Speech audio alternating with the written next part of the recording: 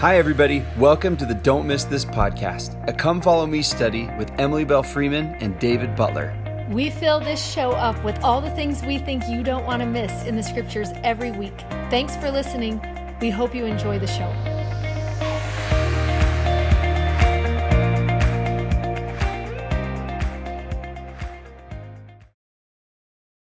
Okay, hello everybody. Welcome to Don't Miss This. I'm Emily Freeman. And I'm David Butler. And this week we're doing Matthew 6 and 7, which is part 2 of the Sermon on the Mount. So chapter 5 we did last week, and then 6 and 7, he's still there on the mountaintop. He's still with that same group of disciples who ascended up to the mountain for him to try and lift them and teach them just this higher and nobler and holier way of And we're just dying to living. know about your list of Beatitudes, your Constitution for Happiness. Did you love writing that? And how should people share them? Because we really want I to know, have... we do. I We really just want to wanna steal see one them of so yours. bad. That's what Yeah. I It's want so to do. fun. Okay, this one is great. One of the most famous parts that we want to start with in famous parts, can you say that? Yes. In the Sermon on the Mount is the Lord's Prayer. And we're just going to read it first. He starts the Lord's Prayer in verse 9 and says, "After this manner you should pray." So that's neat that the Lord is the personal tutor to the disciples in how to pray and how to have a prayer life. I just love that he is the one who's going to show them how to have relationship with the Father. And he says this, "After this manner pray ye, Our Father which art in heaven, hallowed be thy name. Thy kingdom come, thy will be done in earth as it is in heaven. Give us this day our daily bread, and forgive us our debts as we forgive our debtors. And lead us not into temptation, but deliver us from evil. For thine is the kingdom and the power and the glory forever. Amen." And that might be one that you actually recited along with us. It's one that so many people know and they memorize and they just love the words of it. It's beautiful. It's beautiful poetry. It's beautiful words. But as we were looking at it, we kind of thought two things. One, what if he was teaching a pattern of prayer? And have you ever looked at the words a little bit more closely and picked words in that prayer that, really stood out to you? So here's some of just our favorites from the Lord's Prayer, and you'll find some that you just love too. But we love that it starts off, the first words of that prayer are Our Father.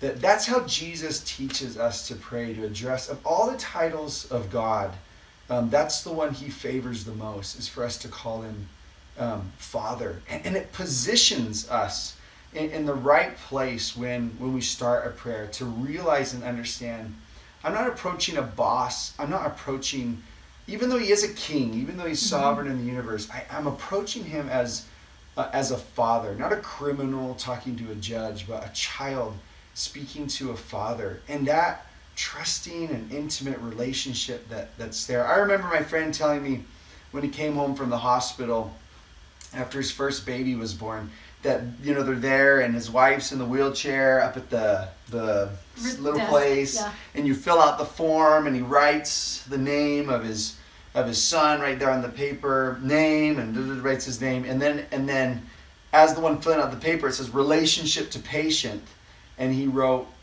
Father. And he says, the first time I ever wrote that, it's the first time I ever felt that I had that title. And he said something just surged in me. And you've had that same experience. I've had that one where just a chamber of your heart that you didn't even know was there opens up, and you feel for your children. And so that's neat. That's how Jesus, this is the posture of prayer, that I'm approaching you, God, as my Father, someone I can trust, someone who is good, Someone who loves me, who's going to protect me, Yeah. who's going to watch over me. Yeah. And there's sometimes people are a little bit afraid, and they say, but then won't people kind of trample over him because of that familiarity? And it's like, well, not really, because then I can't, if I know he's Father, I don't spend the rest of my life in sin, because it would break his heart. A boss would fire me if I break the rules. But a father, it breaks his heart, if I do, and so there's just a really powerful posture there that's neat.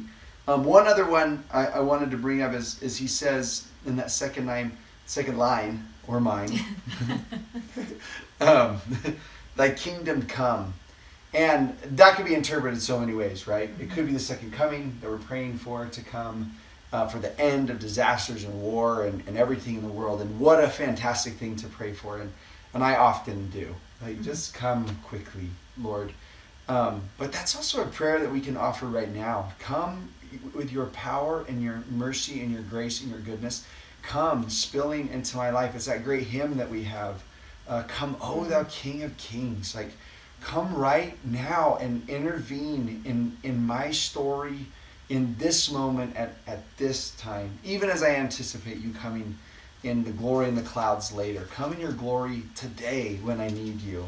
Yeah. We love that next part down, that just right down from there too, where it says in verse 11, give us this day our daily bread. And if you look at a comparable chapter for this, it would be Luke 11. And this prayer in Luke 11 verse 3 says, day by day. Give us this bread day by day. And I just love how it helps us understand that word daily just a little bit more, that he is going to come day by day. He knows where you are. He knows what's happening right now, today, in your story. And he's concerned with the daily. He's concerned with just the everyday, what's going on with you today? How can I help? If you were just to think of that, what do I need today? What would it be for you? And I also really love about that and it's frustrating that it's daily bread, because it really teaches a trusting relationship. I want to pray for weekly bread or yearly or decadely breads, like, Lord, set me up for the next 10 years. I want to be I want to know what's going to happen. I want to know. Yes. But he's just like, no, I actually want you to come every day. Yeah. I want you to trust every day. I want you to rely on me, Yeah, Grace had a seminary teacher once who taught this principle so well. She brought Grace up to the front of the classroom and she asked Grace how many times a day she brushes her teeth, and Grace said 2. And so she got out, don't tell her dentist, everyone. She got out the tube of toothpaste and she pulled out a toothbrush and she put enough toothpaste on the toothbrush for a week. And then she made Grace put it in her mouth and try and brush with all that toothpaste at once. And the whole class was watching. And Grace was like, it was everywhere. It was all over my face. It was all down my shirt. If you know Grace, you know it was all down my shirt. And she's fine with it. And and she's just trying to brush away. And their seminary teacher taught him, now do you see the importance of day by day? Right? Just day by day in little doses whenever you need him. Yeah, and if anyone's looking for a fun object lesson, then there's one, awesome, right? For if you have younger kids awesome. Or Grace's age. Yeah. Anything will do. Then this next line, isn't this neat? Forgive us our debts as we forgive our debtors. Just that word forgive is so liberating and has so much power to it. And again, this connection to being a father. I remember I came home or went upstairs to my room one night and there was a little note on my pillow from my oldest son, and I opened it up and it was these ripped out pages from a notebook. I should have brought it, stapled along the side with this green marker just in the cutest 7-8-year-old handwriting with backwards letters. Dear Dad, is on the front. And I opened it up and it's a letter book and it said, what happened was this. I took your laser pointer to school, which I didn't even know I had, everybody. I didn't even know I owned a laser pointer. And I lost it. It must have fallen out when I pulled my lunchbox out of my backpack. I searched all the hallways and all of the places and couldn't find it. Tomorrow I will ask the office if it's there. If it's not, I will do extra jobs and earn a new laser pointer for you. And then it said, love, Jack. And then at the end it said, P.S., can you ever forgive me? And that was the first time in my life when I realized why God is so forgiving. Because it's his little boy, it's his little girl approaching him as a father and just saying, and I was like, well, of course, what a silly question. Of course I forgive you. And I just, every time I read that line, that's the story I think of. Oh, Father, forgive us our debts. And he says, why wouldn't I? I'm your dad. So good. I love that one. And then we love in 13, and lead us not into temptation, but deliver us from evil. And one of our favorite things to do is to look up the translation for the words, if they would have been in Hebrew, if they would have been in Greek. And in Hebrew, the word for deliver, there are actually two words, and their definitions both are so powerful. And maybe you want to write these somewhere where you can remember every time you see the word deliver. The first word is yasha. It means to preserve, rescue, defend, succor, or help.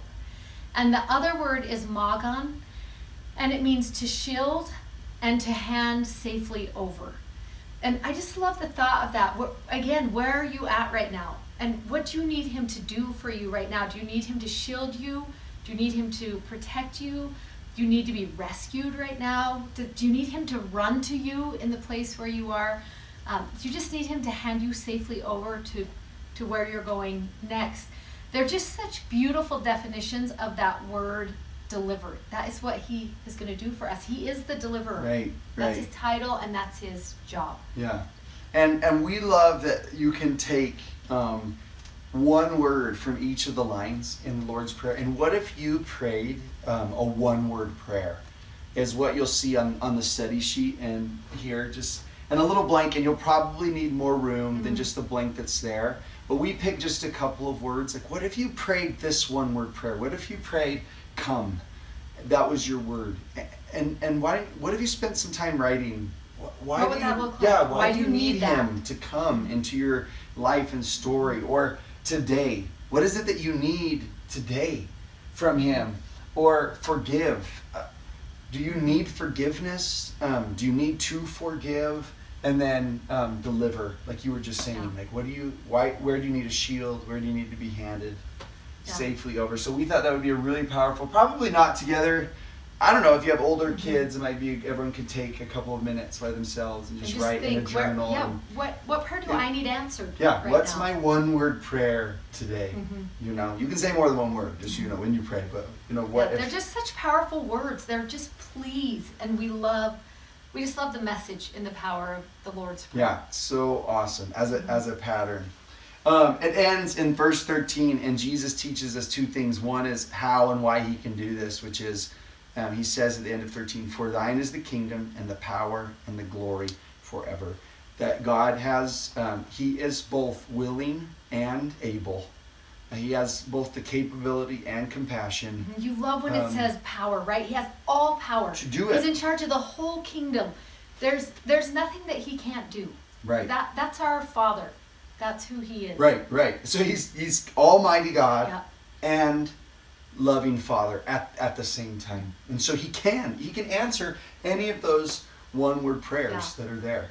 What we love about Matthew 6 is there are so many lessons on prayer. There are more lessons than we even know what to do with here, and you'll see that as we go through. But another of our favorites is just right down from there in verse 28 when he says, and why take ye thought for raiment? Consider the lilies of the field, how they grow. They toil not, neither do they spin.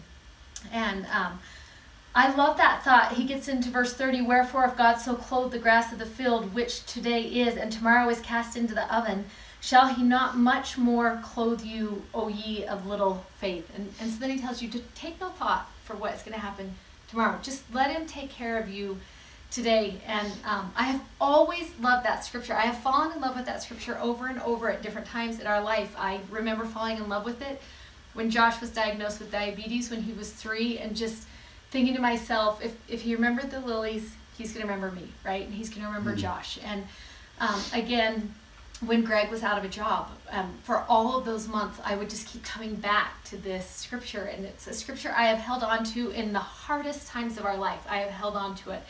Well, we had an interesting experience several months ago. I love scripture so much. If you know me well, you just know I love the scriptures. I always have. There is just something in me that is drawn to them. And I am particularly fond of the New Testament and the Old Testament. And people have said to me my whole life, you need to go to Jerusalem. You need to get to Israel. And I've always wanted to. I've always wanted to do that. And Greg and I would set money aside, and we would think we were going to do that, and then the dryer would break, or someone would need their car fixed, or someone needed a surgery, or every time something went wrong, we were pulling out of the Israel fund. And I kind of had gotten to the point where I was like, that probably actually is never going to happen for us. And it's okay because I have a super good imagination and I love the scripture. So I just was going to imagine Israel for the rest of my life. And then about a year ago, we got this phone call and they were in need, this company was in need of 2 people to come help lead the tour buses on this trip to Israel. And our names had been recommended, Greg and I's, and our job was just to go. They would pay for our whole way there. We got to have the whole trip, and I was in charge of a bus of 40 people, and Greg was in charge of a bus of 40 people. And so it was free, but a lot of work at the same time.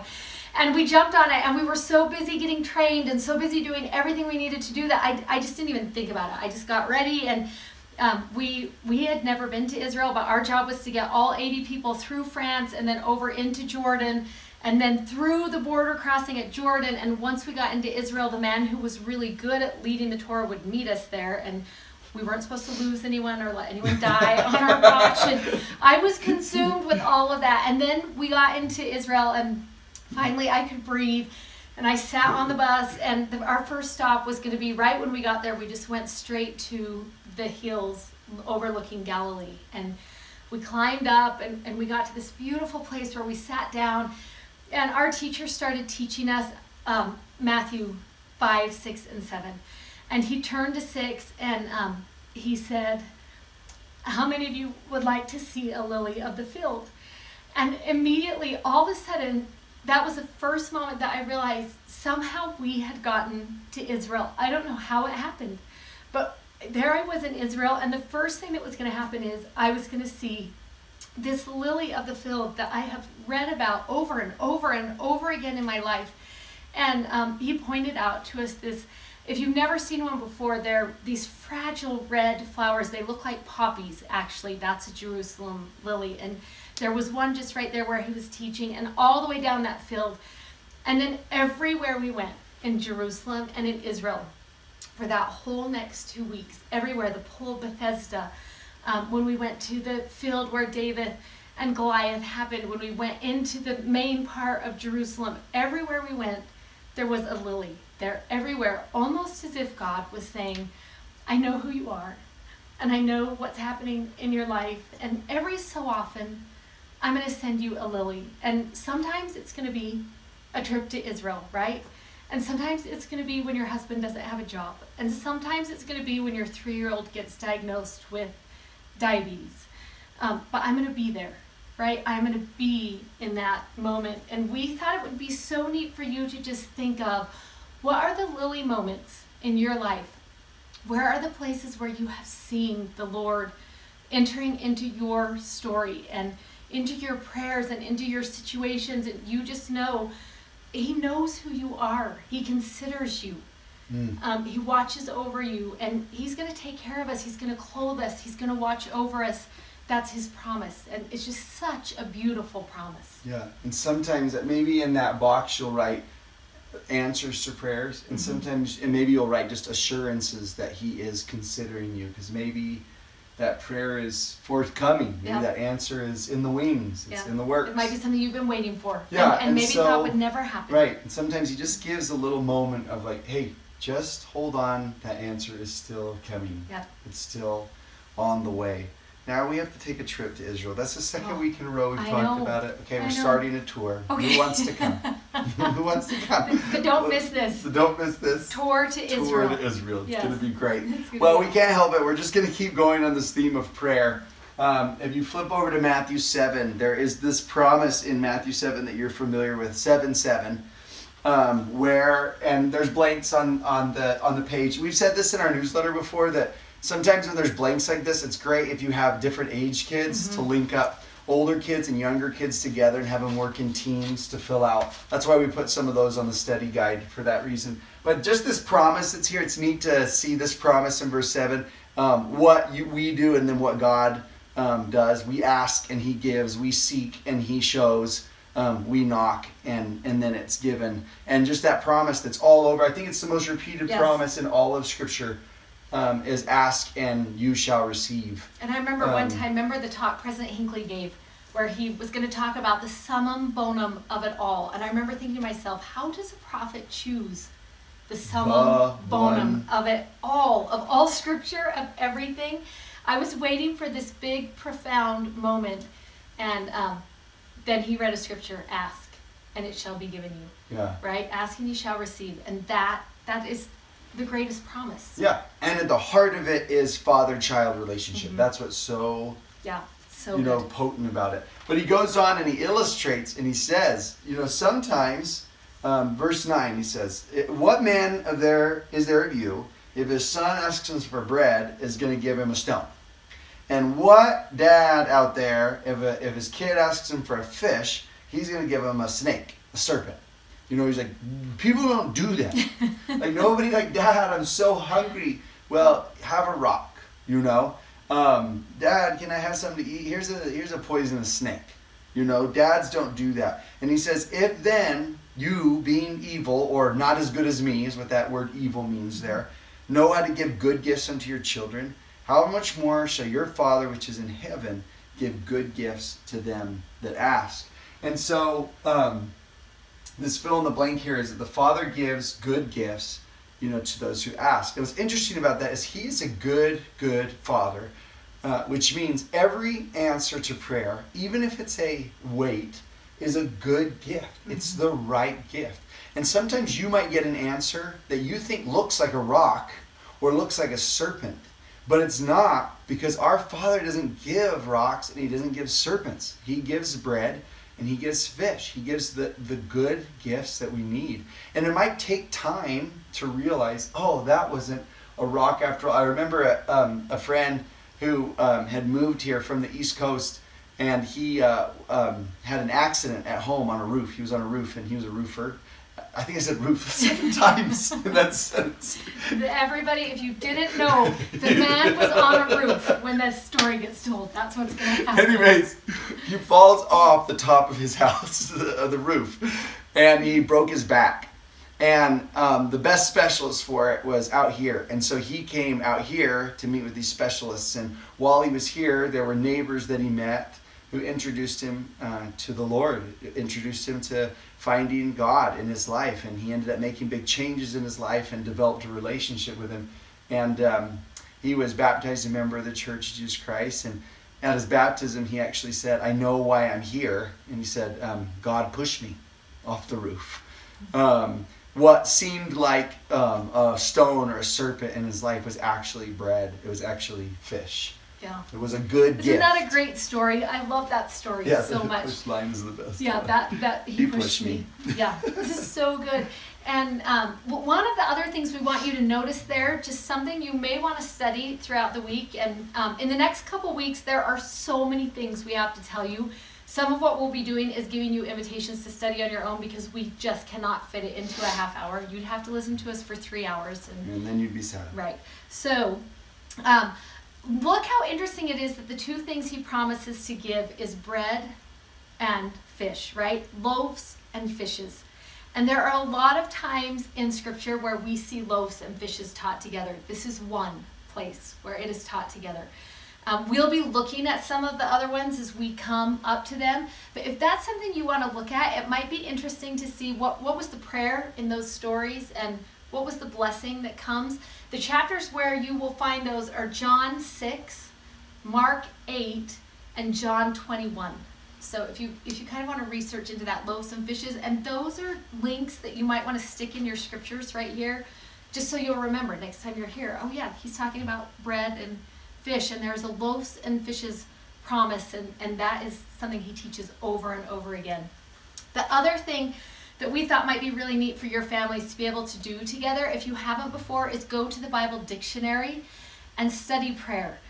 There are so many lessons in the Bible dictionary on prayer. We're not going to mention all of them, but you will love reading through them and just finding there's so many things that we learn about prayer. One of our very favorite quotes is in the 7th paragraph, right in the middle. It says this: the object of prayer is not to change the will of God, but to secure for ourselves and for others blessings that God is already willing to grant, but that are made conditional on our asking for them. And just remembering the importance of taking the time to ask, right? Enter into the conversation. He's just waiting, right, to help us and to listen and to lead and do all of those things, and we've just got to enter in.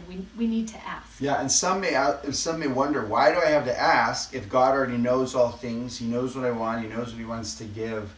And that God wants us into relationship with him. There's something about being vulnerable, not knowing what the answer will be despite what we want, that it draws us closer to each other. And he doesn't want to be a butler or a servant. He wants to be a father, and he wants to be with us in those moments. And that is a powerful promise. He says there are things that have happened in this universe because people asked. And there are things that have not because people have not. It almost seems like so simple, but it's so powerful to just ask. And to be thinking, what do I need to be asking for? Look at your life. What are the things that you should be asking for? And sometimes it's okay to just ask the Spirit to help you with that. What should we be praying for right now? What should we be asking for in our home? Inspiration will come through the Spirit. That's awesome.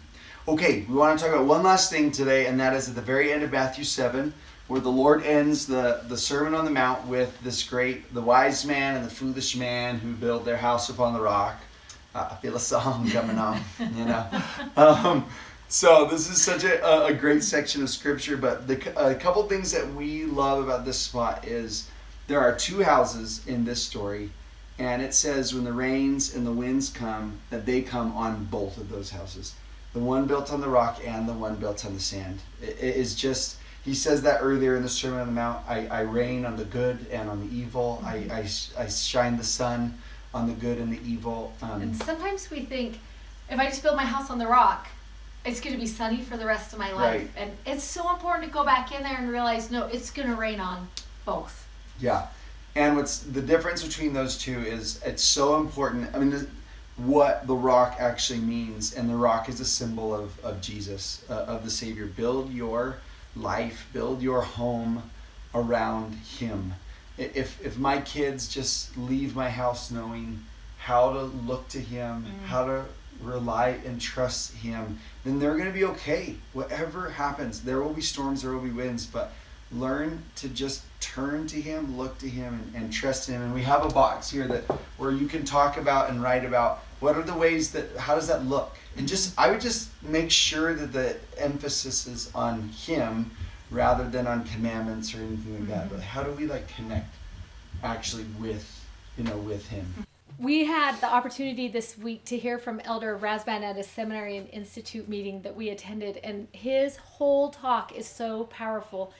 It's something you actually might want to go and watch. If you just search Seminary and Institute and Razban, it will come up. It's on LDS.org, and there are so many parts of that talk that were so good. But one of our favorite parts as we think about the rock is this quote. He said, "Try just saying the name Jesus Christ in a perilous setting with one who has lost hope. Just calling upon him by name with reverence can make a difference in a difficult moment." And I just love the thought of that, the thought of just the power of the name of Jesus Christ and the hope it brings and the promise it brings. And someone just thinking I don't know how to connect my life with him. I don't know how to build on that rock. And Elder Razban's promise, just say his name. Just the mention of his name can begin to, peace and hope will begin to flow into your life and story. Yeah, it's just that easy. So good. So, thanks for being with us. Hey. We love being here. We'll see you next week. This audio was taken from a YouTube video from our YouTube channel. You can find us on YouTube at Don't Miss This. Also, sign up for our newsletter at don'tmissthisstudy.com, and you can follow us on Instagram at Emily Bell Freeman and at Mr. Dave Butler. Thanks for listening. Bye.